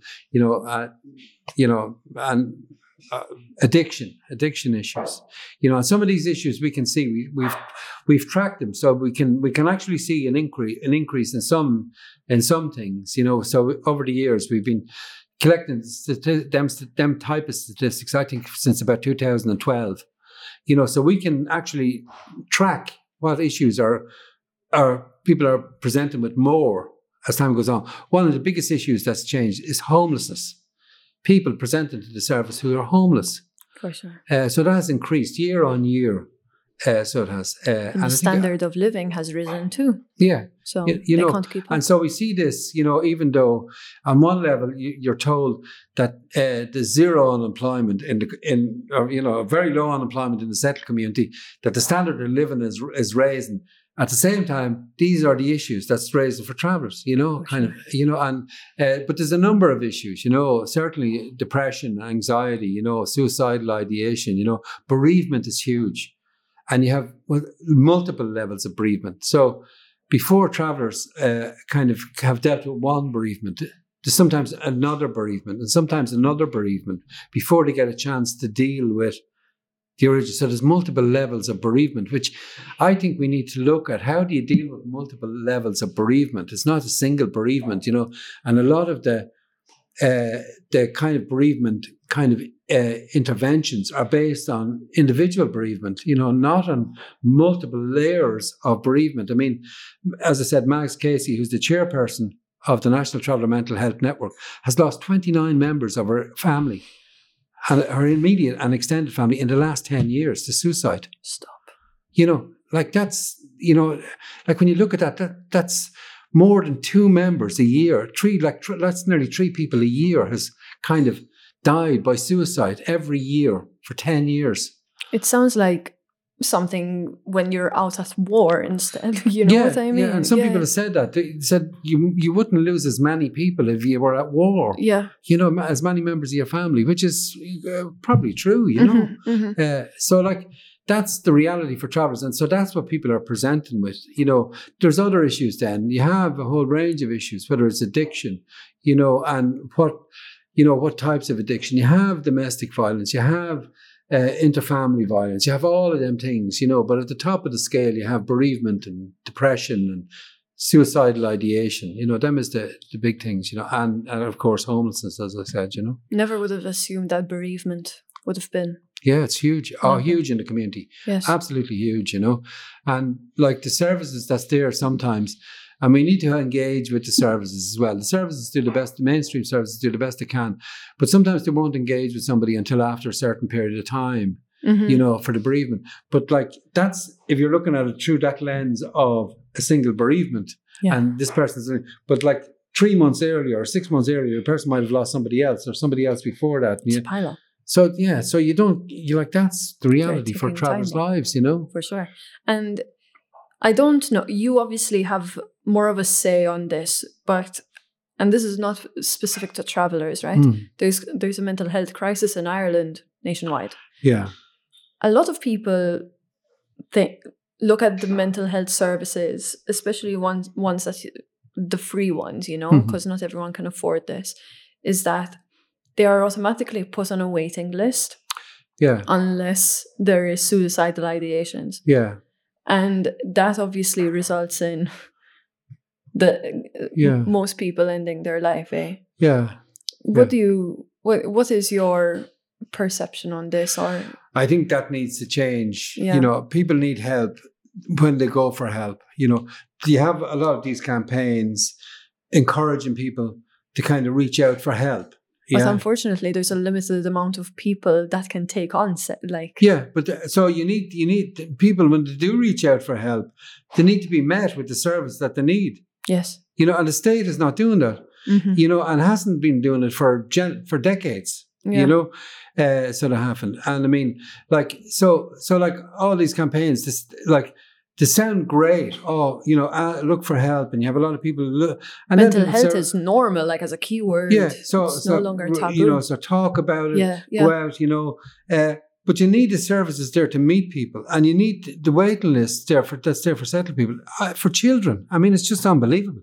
Yeah. I think, like, for a wealthy nation, I mean, we can find money for many other things when we need to. Like if you look at the banks, if you look at other things, we could find billions for lots of different things when it's needed. But when it's really needed for people who do need help, and I'm talking about families and children, and not just travellers, who need support, and it's not there when it's needed. I think that's terrible. I think it's a terrible indictment of Irish society that it's not available to. Like, if you look at homelessness among settled people, I mean, if you look at the number of people who's in homeless accommodation, families, children, trying to get children to school from B&Bs, like, it's just unbelievable that we can't accommodate the number of people who's in homelessness, and who has to lose their property because of the property bubble getting bigger and bigger, and prices, and they're not able to pay the mortgages or whatever. Yeah. I think it's a terrible indictment in this society that we're not able to cater for the needs, not just the travellers, but of the community who can't compete in this environment, and who fall short of that. Like, it's just unbelievable. Particularly, I think, around the mental health stuff for young people and for families, and the waiting lists. Like, why can we not meet people where they're at? Why can we not provide the service? Is it lack of money? Now, I know they're saying about recruitment and all the rest of it. Like, the amount of charity runs I've seen raising funds for whichever ones, and I'm not saying that the money doesn't go to them. I know for a fact that the money goes to them. It's like, what the fuck are they doing with that money, though? Yeah, I think what's happened is, and I think, like, a lot of the charities try to pick up the slack where the state falls down. Yeah, so the charities are stepping into that breach, because there's no, they don't see an alternative. But what happens is that sometimes the state just carries on not providing because they're okay with the charities, and they support the charities and kind of give them a bit of money, and so. The Travel Council Service might fall into this bracket as well. But at the same time, what we should be working towards is that the state provides for everybody. Yeah. In fact, the Travel Council Service shouldn't be there at all. If we were living in a state that provided for everybody, there wouldn't be a need for the Travel Council Service. We wouldn't be in existence. The state would be catering properly for travellers. exactly. and for traveller needs. And we wouldn't be in this state at all. We wouldn't be in the conditions that we're in. So the state needs to be held to account. And I just don't think by travellers. I think really we need collectively. Yes. We need collective accountability. That's what we need. And particularly people who's in disadvantaged communities, people who can't, who doesn't have the voice, and people with mental health problems, that doesn't have the wherewithal to kind of challenge the state. I think we need, as Max Casey said, we are the voice on their behalf. We need to collectively call the state out and look for that accountability. And I think that's what, hopefully, not just around traveller issues. If we get it, that's what I'm saying. Equality is not a hierarchical thing. We don't, one group here gets it and then all the rest is at the bottom. I think we need we need equality in this society for all, not just for a few, and that's the way it is at the minute. It's for the few who can afford it and who doesn't have them problems and can go to I hope I never have to visit Blackrock Clinic, because at Blackrock Clinic you can be seen within a couple of hours, or the Beacon, or you hear them advertising, come, you'll see it straight away. You want no waiting lists, you go on the public health, you'll be waiting for 24 hours to be seen. So you will. And then if you're looking for a procedure or even an appointment with a consultant, you could be waiting 6 months, and that's the reality for people's lives. And you might be waiting even longer, so it's not an equal society we live in. It's an unequal. Now, I don't want to get into too much, but you're the guy to talk about this. But I kind of see it as totally unequal. We're living in a totally unequal society. It's easier to get antidepressants than it is to get therapy. Absolutely. And if you look at the extent of antidepressants that's being prescribed to people, it's like medicating people into the state. I know there's a huge number of travellers on antidepressants, much higher than in the settled community, so there is. And that's done in a study that was carried out by some of the pharmacists that deal with travellers, that there's a huge number of travellers on antidepressants. But the interesting thing is that the travellers isn't being referred on to the services from the GPs. Exactly. They're just getting a prescription. They're getting the prescription and off to go and out the door.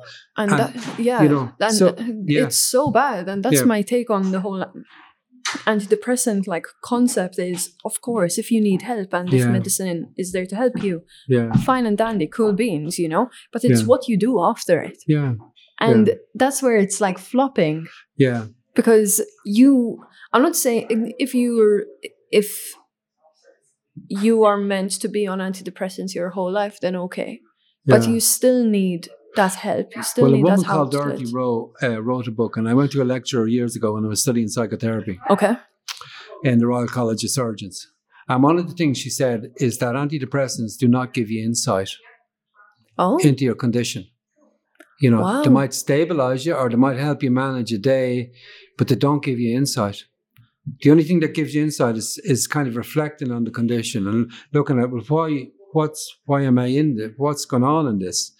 And, I thought that was a very interesting insight, that we need insight into why people have these conditions, and the medical model is a bit short on insight. I have to say, now not all. I know I'm going to get slated for this, but this. I come from a very kind of social determinants kind of perspective. The people's environment, where they live, the context that they live in, what's going on around them, the pressures that's on them, contribute to how we are, how we feel about ourselves, and it couldn't but. So I think we need medication. I wouldn't be anti-medication, because people do have to be able to manage their everyday lives. Yes, sometimes.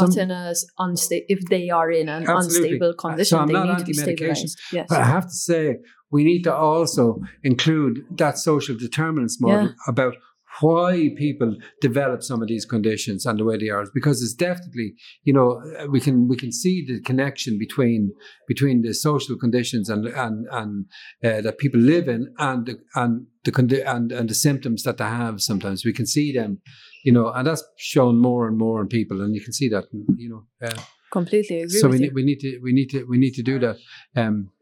So we do. The future of travellers. The future of travellers. Well, if I must ask any, maybe travellers are kind of positively disposed. Some people says, well, we've survived to this point. kind of. So, with a lot of different things happen to us over the centuries. So we've survived up to now. So a lot of people feel that the future for travelers is brighter because, because there's much more traveler engagement, much more awareness, and like a lot of younger travelers are coming up, and kind of maybe there's more of an analysis, there's more of a collective drive to change. People are more politicized, a bit more politicized, True. kind of. So I think, and also then you have a whole European dimension to this as well, where you have 12 million Roma travelers across Europe, and I think kind of that also has an impact in terms of the European Union, because we're part of the European Union. And it's very interesting. I mean, the question for a lot of travelers, I mean, all travelers that I know support the Ukrainians, for instance, support and kind of really kind of, they empathize with the situation. Absolutely, and see what happened. And kind of and applaud what the government has done for and the Irish state has done for Ukrainians. But the question that it raises is that, they can act when they want.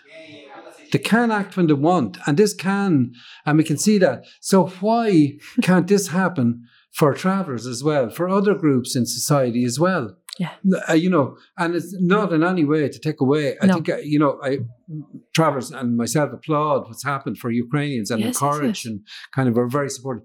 But it shows you that the government can act and the state can act when it wants to act. Refugees and asylum seekers who's in direct provision centres for 15 years, kind of, why can't the state act in the same way? Why can't it act in the same way towards travellers? Why can't it act in the same way towards them homeless families I was talking about? Yeah. Oh, yeah. Everyone is talking about that. And again, it's in no way to take away from the Ukrainians. And as I say, I support the Ukrainian people 100%, and sympathise and empathise with them. But it shows you that the state can act when it wants. When it wants. And it's going to sound very pessimistic of me, but it is literally just like looking politically correct. Yeah, at that international level as well, in the European. Yes, exactly. Kind of like. Which, for sure, I understand, but isn't it something to boast about if you housed all these homeless people of your own? Yeah, your human rights, and also, and like if you look at, now I don't want to get too political about it because there's other issues. I mean, like if you look at Brexit, for instance, and you look at what's gone on with the Brexit debate in Europe, and you look at the Ukrainian thing, I know I don't want to put them into the same mix, but no. There's all kinds of negotiations going on, and and the Irish government kind of, and I as I say, I applaud the action that the Irish government has taken. I think they've done very well, and it's kind of like kudos. Your model works. Yeah, absolutely. Give it to us now, please. Please. But why isn't it happening for the rest of the community? Why isn't it happening for travellers, for homeless people? Yeah, because they're not the same, they're not seen as the same. And the same for refugees and asylum seekers and other groups whose inner city groups. I live in the South inner city, and like, again, for decades, there's poverty, unemployment, poor housing, all of them issues, but they're not addressed in the same ways. Whereas, kind of, you have a situation like this, and other people has come from war-torn situations as well, and not to compare them, but they haven't been treated in the same way. And I think it's, Europe, I think, has an impact on that and all the things that's going on within that, For sure. What will help travellers, and how can the settled community help travellers? I think, really, it's kind of to understand. I think the settled community need to understand that this is not only a traveller issue. This is not a traveller. This is a societal issue, and that it doesn't only affect travellers. This affects everybody. This, like, I know we're badly affected, probably at the sharp end of it, but this affects everybody. This, everybody's life is affected by this. And the more we can change that, the better society it is for everybody, for everybody's children. As we said about earlier on, the waiting lists, the homelessness, kind of like, if we're going to change that, we want a more equal society where people feel, yeah, actually, it's a society worth contributing to. It's a society, I'm a stakeholder in it, If we want to cut down on the crime, if we want to kind of cut out the drugs, if we want to cut out that, we need people to feel that they're stakeholders in the society, But there's many people in this society that don't feel stakeholders in this society. They're not allowed to be stakeholders because they're not treated in the same fashion as everybody else. So, I think what I would ask settled people is to stand in solidarity. That's as much as travellers want from settled people, is to stand in solidarity to get, to help settled people as well as travellers get what we need to get and get accountability from this state. That's what travellers would ask for, and also for the hoteliers to start opening their doors and letting people have weddings and stop being so racist. Hold businesses accountable. Now, I know I'm going to get slated for that, but that's the reality of it, No. It's right in your face. Yeah. And really that's what needs to happen. I mean, licenses should be checked. Licenses, hoteliers' licenses should be checked. So they should. And indeed, licensed vintners. I mean, we're sitting in a pub here, upstairs in the pub. Travellers getting served in pubs, licenses need to be challenged around and hotel licenses, particularly I think for marriages or for birthdays or that's supposed to be public venues. That's there for the public. They're not private venues. They're not like, they're there for the public. Yeah. So they should be open to everybody, Yes. And I think really that we need to, and I think there's a couple of things that might help that process. One is an ombudsman for travellers. Okay. Similarly to an ombudsman for children. Okay. That can challenge some of the establishments and the institutions independently. And I think that has shown, if you look at children, the ombudsman for children, and you look at the shift, in terms of children's rights, you look at that and you take that as maybe kind of not an exact model of what might happen for travellers, but a similar model. If you look at that, you see that can really shift the ground in terms of how groups have the same rights as everybody else and is taken into account in policy, is taken into account in practice. For sure. It's kind of like, we'll get in touch with the ombudsman and say, the ombudsman then goes out independently and does an inquiry and can get the records, can get that. Yes. And I think that's one thing that could have an impact. Keep your staff in check, keep businesses in check. Yeah, yes, absolutely. And we really need that. We really need something like that. An institutional framework that kind of can challenge the institutions, because it's individuals. You're looking at individuals who's in very disadvantaged conditions, unemployed, who's expected to assert their rights through the courts. You have to exhaust the court system, and you don't have the resources to do it. I was in court with somebody recently supporting a family, and the way that the local authority was treating this family on the north side of Dublin. I won't say where, but so the man is in a court case against the local authority for taking his animals, taking his horses. And so we were talking to a barrister and a solicitor. If he was to take a case, if he was to take the council to court, the barrister said to us, it would cost €50,000. Now, this man is on the dole. Yeah. You're not. I said, look, we're not going to get that kind of money. Well, he said, unfortunately, if the money isn't there, he said, you can't take a case. There's no way you can take a case unless some organisation or some kind of institution takes a case on your behalf. You can't. So there's no, and it's an individual. Like there's no class action in Ireland. So you can't say, right, okay, this affects a whole group of people. Yeah. So we take a collective case. Because we don't have a class action. So them things really limit. Although rights might be in paper, say people have this rights, and them rights have to be asserted in court. Yes. And if you don't have the wherewithal and the resources to do that, then that's not going to happen. And so for many people, even though their rights is being breached every day of the week, they can't assert them rights because they don't have the resources and they don't have the education and they don't have the wherewithal to do that. Yes. So that's why we need a mechanism that can really support people to do that. And I think an ombudsman, for travellers would be one way of doing that, and the ombudsman would be independent. So it wouldn't be that there'd be, kind of taking the side of travellers, solely. They'd be looking at it independently, and they'd be doing their assessment based on that. Which is fair. Which is fair, yeah, yes. Because you want it to be fair. You don't want preferential treatment. No. What you want is fairness. Exactly. And I think that's why I think an ombudsman for travellers would be a really good step in the right direction. As one thing. I think the second thing would be an independent accommodation agency that takes the accommodation issue out of the hands of the local authority, because while it's politicised, travellers believe, and many others believe, that we're never going to have proper traveller accommodation as long as it's in the hands of elected representatives. And so, like the roads authority, for instance, if you look at that, where you take it out of the hands of the local authority until there's a level playing pitch, and then then the local authority can take it back over, you hand it back over. That's, that would have certain powers as well. CPO land, because if land is in an area, more than likely there's going to be opposition to it. Mm-hmm. And local politicians, it's not going to go against the local electorate. They're just not, because that's where their votes come from. Yes. So, you can see how this issue is not going to be addressed unless there's a change in how we do things, And them changes wouldn't take a huge amount of effort, but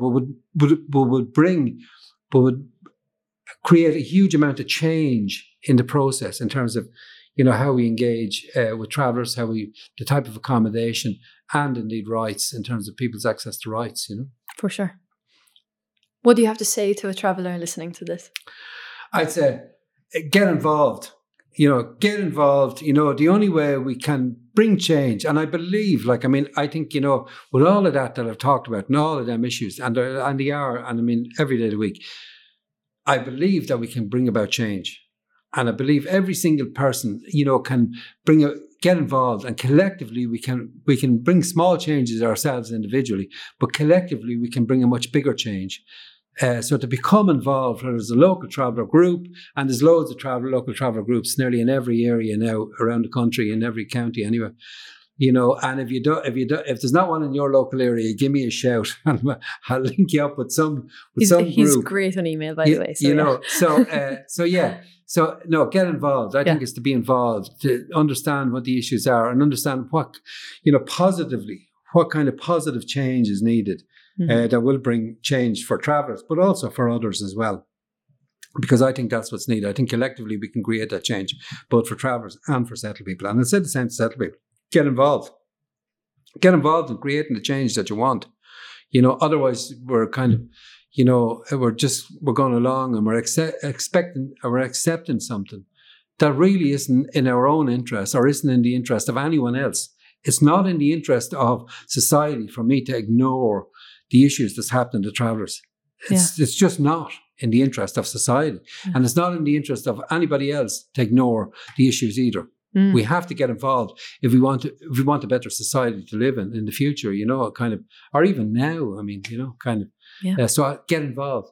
Be the change that you want to be. Isn't that what they say? Yeah, Gandhi, yeah. So get involved. Martin Luther King, all of the people who, Nelson Mandela, any of them people, any of them great people that kind of was really kind of oppressed, excluded, all the things that happened to them. That's how they brought about the change that they brought. Collectively, they came together with people and said, right, how do we bring about this change? How do we? And they did. Some of them changed the world, not only the societies they lived in. Who is your greatest inspiration, Thomas? I think there's probably, kind of Martin Luther King is, kind of, now I have to say, Martin Luther King is one side of it, and, Malcolm X is the other. There's kind of, I like that comparison. Because there was a debate going on, and it's a debate that goes on in many kind of communities and societies, and you can see why people kind of feel the need to resort to kind of direct action, and Gandhi, for instance. Gandhi was, kind of, again, non-violence. He really promoted that whole cause of non-violence. While you had, kind of Nelson Mandela, who had been in the ANC and who kind of, so you have, there's a number of different people, but they all really, at the end of the day, I mean, in the north of Ireland, you have some huge kind of change as well that went on. That kind of, so there's many people around the world who brought change, from very difficult situations. Yeah. And I think, I think we can take inspiration from that, that people have done that. And I think we have enough inspirational people around today, everyday people who's kind of doing all kinds of things, Thomas, I'm not here to kiss your ass, but you have showed up on nearly every article where I wanted to do some research on traveller activism. So you're also doing the part. I might have shown up. I don't know if I'm that inspirational, but there are. No, you're doing it. You talked about Eileen Flynn, kind of at a cost of themselves. Who's, kind of, that's, I think, there's many people out there who's kind of, And Max I'm glad. Casey, I'm glad to talk to you, though. I really appreciate you coming on. Yeah, well, thanks very much for having me, and I really appreciate you having me. And hopefully, collectively, and the media that you're doing here leads to an awareness and does bring change for wider society as well as for travellers. Because collectively, I think we can live be in a much happier, more prosperous, more equal society is possible. I mean, if we don't have that belief, kind of, we're doomed to inequality and racism and poverty, and I just don't want to accept that as, kind of going forward. No. I think we have, the future hasn't been created yet, we have the potential to. Yeah. I hope I did the traveller community justice in this conversation. Yeah, well, thank you very much. Thank you everyone for listening as well. Number Days Collective.